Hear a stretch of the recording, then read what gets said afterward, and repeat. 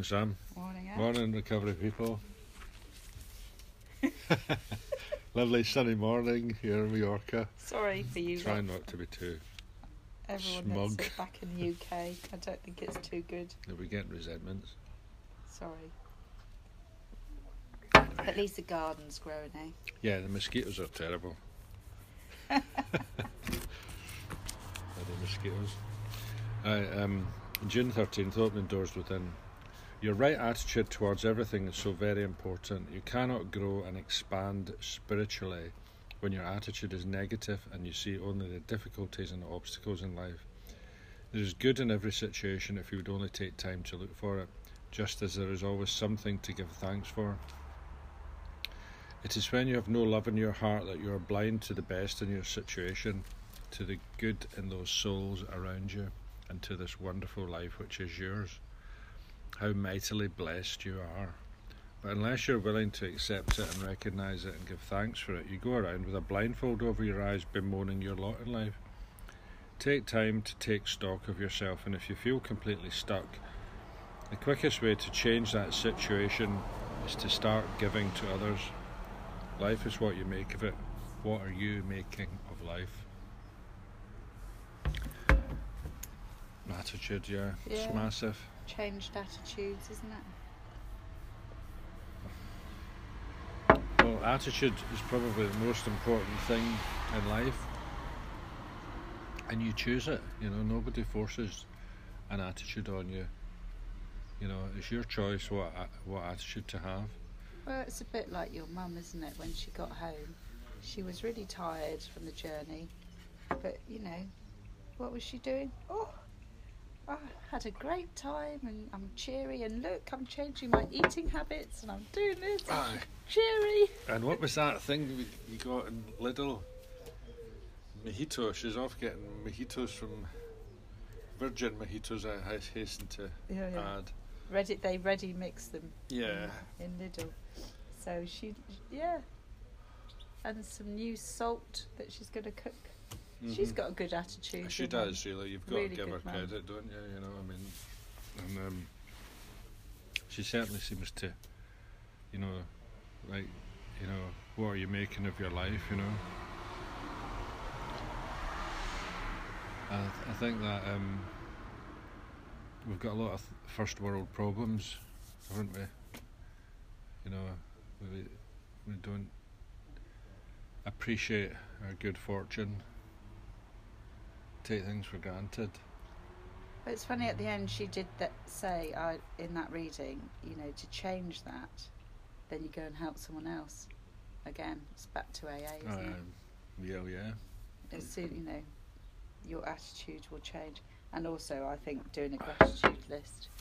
So if you just do a very quick gratitude list, 3 things, 1, 2, 3, what you're grateful for, go and help someone else. That really sort of banishes those. Well, those are tools, aren't they? Yeah. That's what we call the tools. Yeah. Yep. So, I think that, you know, rather than feeling sorry for yourself that you're an alcoholic and you have to go to AA meetings, think, you know, isn't it great to be living a sober life and not having to. Well, look how many things that wake up. We can do. You know, we can do with a hangover. We'd just about be sat having a greasy breakfast. But now we can go for that walk, we can go for a swim, we'll go paddle boarding, we'll go and paint a bedroom, because we're not hungover. Yeah. There's so much more to do. Well, I was thinking I'd just nip down to the shop and get some eggs, and then have a scrambled egg with smashed avocado and toast for breakfast. That's quite a healthy breakfast, isn't it? And then maybe, yeah.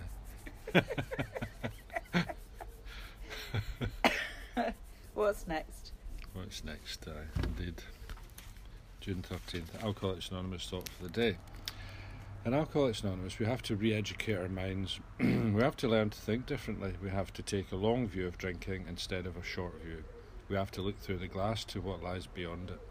We have to look through the night before We have to look through the night before to the morning after. No matter how good liquor looks from the short view, we must realise that in the long run it's poison to us. Have I learned to look through the bottle to the better life that lies ahead?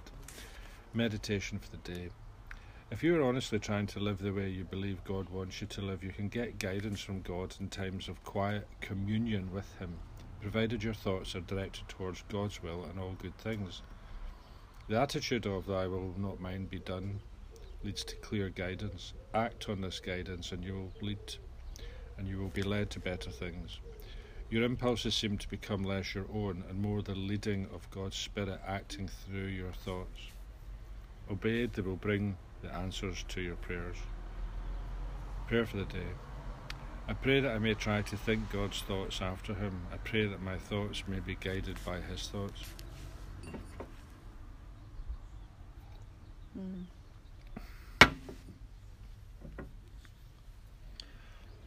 Well, it's a bit like doing your meditation, isn't it? I mean, it's funny that he's talking about attitudes as well, isn't he? Having a good attitude, but also remembering, hand it over in the morning, do your step 3, and be guided by "Thy will be done, not yours." Yeah. Well, that's one of those attitudes that's step 3, isn't it? Yeah. I'm not. So that's like a charge. universal attitude type thing, you know, where it's like if you get that one, all sorts of subsidiary attitudes are automatic. You get that one right, then you tend to have, you know, your attitude to specific things. Well, you let go a bit more, don't you? You let go. Yeah. And but you're kinder, you know, you stop worrying so your much. attitudes are in harmony with the principles of the programme. Yeah. Pardon me.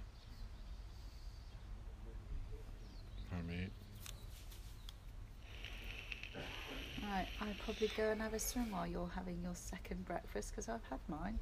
What did you have? Fruit? Fruit and banana on toast.